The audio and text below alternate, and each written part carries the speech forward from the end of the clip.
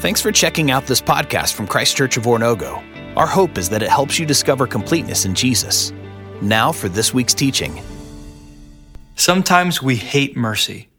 Now, don't get me wrong. Most of the time, we love mercy. We love when the cop lets us go free when we know we have been caught speeding. We love when our spouse lets us off the hook when we know that their expectations were missed. And we are thankful, even grateful sometimes when we get to give money to those who are in need. But other times we hate mercy.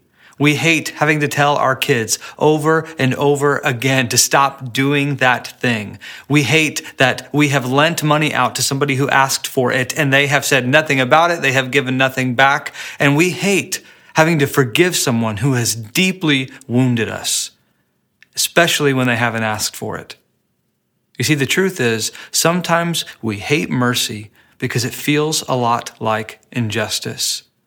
Are we supposed to just forget about our experience? Are we just supposed to forget about the hurt, the moments we were taken advantage of? Do you want to know?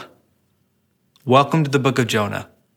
My name is Elijah Daly, and over the course of the next 4 sessions, we're going to unpack this book together. We're going to look at this book and all that Jonah has to say about mercy and justice. And one of the things I love about this book is that Jonah is not your typical prophet. He is a reluctant mouthpiece for God. And he shows who God is, not by the words that he says, but by his very life.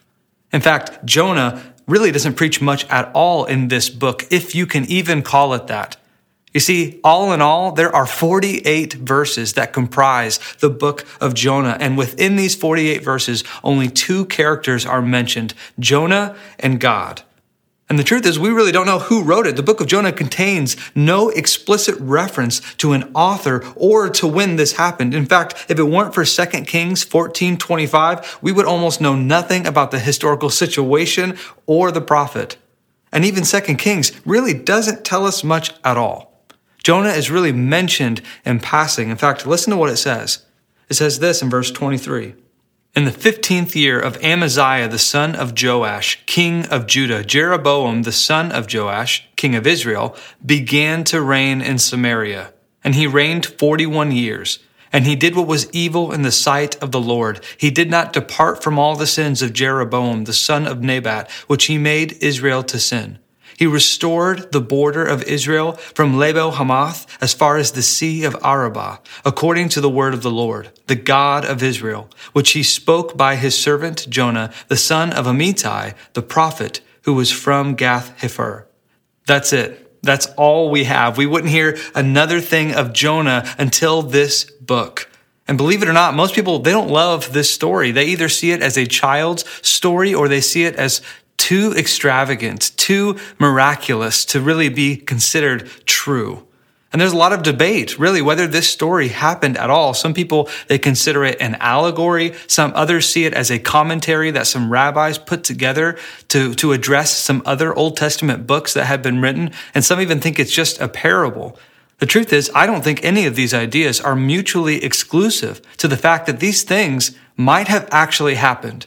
And the truth is, I believe that there's the most evidence to suggest that, in fact, they have.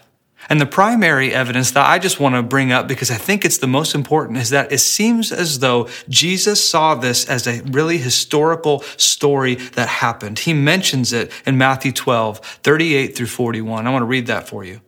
Then some of the scribes and Pharisees answered him, saying, "Teacher, we wish to see a sign from you." But he answered them, "An evil and adulterous generation seeks for a sign, but no sign will be given to it except the sign of the prophet Jonah.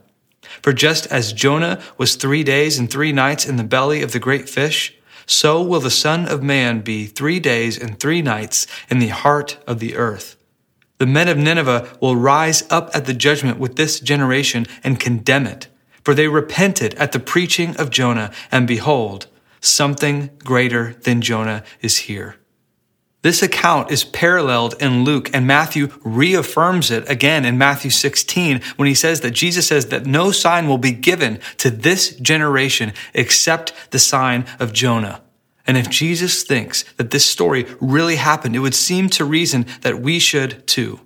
The reality is that most people doubt the story because they see these claims as too miraculous. The fact that the natural could be interrupted by something outside of itself seems too extravagant. But isn't this Jesus' point in teaching these things? That these same miraculous events that happened in the life of Jonah will be done again in Jesus' own death and resurrection. And if we don't believe that, then our faith is meaningless. His death and resurrection provide something for us that truly is outside of what we can truly comprehend. And so throughout this book, we're going to treat it as history, but also acknowledging that God wanted this event recorded because it teaches us so much. It teaches us a great deal. And so let's jump into verse 1 and 2, looking at the book of Jonah. It says this: Now the word of the Lord came to Jonah, the son of Amittai, saying, Arise, go to Nineveh, that great city, and call out against it, for their evil has come up before me. In these first 2 verses, we get the entire context for this book. Both characters are mentioned, Jonah, the son of Amittai, and the Lord. And if you remember, every time we see the Lord in all capitals, it is called a tetragrammaton, which is essentially just a fancy way of saying 4 written letters. You see, the Jews, they would try to preserve and revere the holy name of God. And so they wouldn't say it. They would exchange his name when they were speaking about him with the word Lord. And when they were writing it, they would write 4 consonants, and then they would leave out the vowels. That's why there's such a debate whether it's pronounced Yahweh or Jehovah. But the point is that this name is present here in this verse, that they want to make sure we are aware that although they're trying to protect it, it's important to establish the fact that the God that they're referring to is Yahweh. Because names are so important. They're so meaningful. This is the identity of God. This wrapped up within it is all of the history, all the things he has done. He's the deliverer. He's the creator. This is the God of Israel, the covenant God. And this can't be understated. Names are so significant. Whenever you meet someone and you greet them, right, you begin to know and familiarize yourself with that person, with their name, with who they are. And if I don't know your name, it's because I really don't know you very well. Can you imagine if I came up to you and I said, hello, my name's Elijah Daly, and this is my wife, and her name is, what's your name? Can you imagine that moment? What would happen? What would happen to me, right? Because names mean something. And the more that you know a name, you know that person, you know their identity, you know their story. And that becomes more and more significant the more that relationship truly deepens. And here's the point of it all. This is Yahweh, the covenant God. And he is speaking to Jonah, the son of Amittai. Even here, Jonah's name matters. It's why this prophet was mentioned in 2 Kings. His identity is wrapped up into the story. And the fact that he's the son of a father, his name means something. And God's sending him. And this is what he's sending him to do. He's sending him a word to go to Nineveh. Call out against it. Because its evil has become such a stench that it has risen to heaven itself.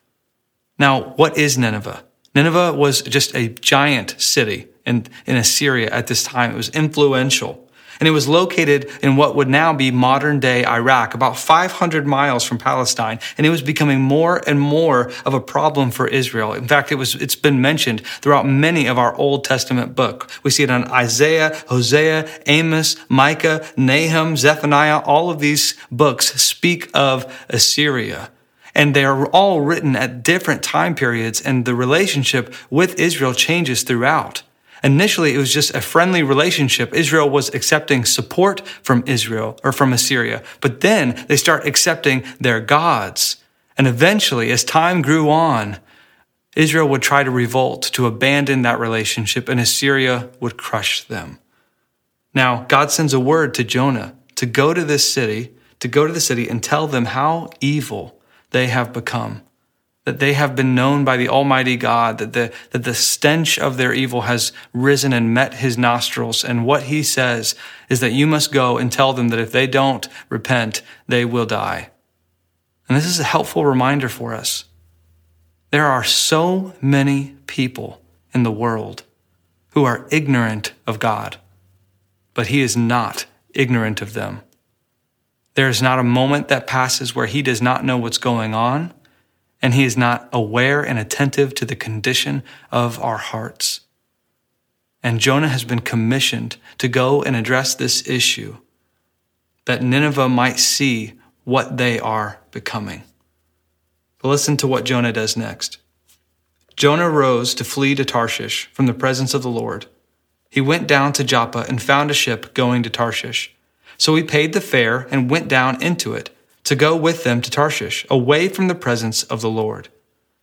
You see, Jonah hears the word of God come to him and he runs. Instead of taking the 500-mile journey to Nineveh, Jonah went to the nearest town with a port, Joppa, and he left and went to Tarshish. Now, the truth is, we don't know where Tarshish is. Most scholars believe that it actually just means out into the open sea. And what this means is Jonah's just not running to somewhere. He's simply just running from somewhere. He's trying to get as far away as he can in the opposite direction of where God has called him. And so he found a ship that was heading into the open sea. He paid the fare and he went aboard. It seems like madness, doesn't it? That we have a prophet of God who has just heard God's revelation to him, heard his word, heard his commission. He knows that covenant name, Yahweh, all the beauty and the power and the glory that is wrapped up within it. But for the first time in Scripture, this prophet of Israel is being deliberately disobedient. He just experienced the presence of the Lord. Now he's trying to abandon it. So much so that he just wanted to get out into the sea. In fact, many believe that the language used here of Jonah paying the fare wasn't just buying a ticket, but actually hiring the entire vessel for himself. Why? Why would Jonah do this? Was it fear? Fear of the empire? Fear of what they would do to him? No. It's because sometimes we hate mercy. Sometimes mercy feels like injustice.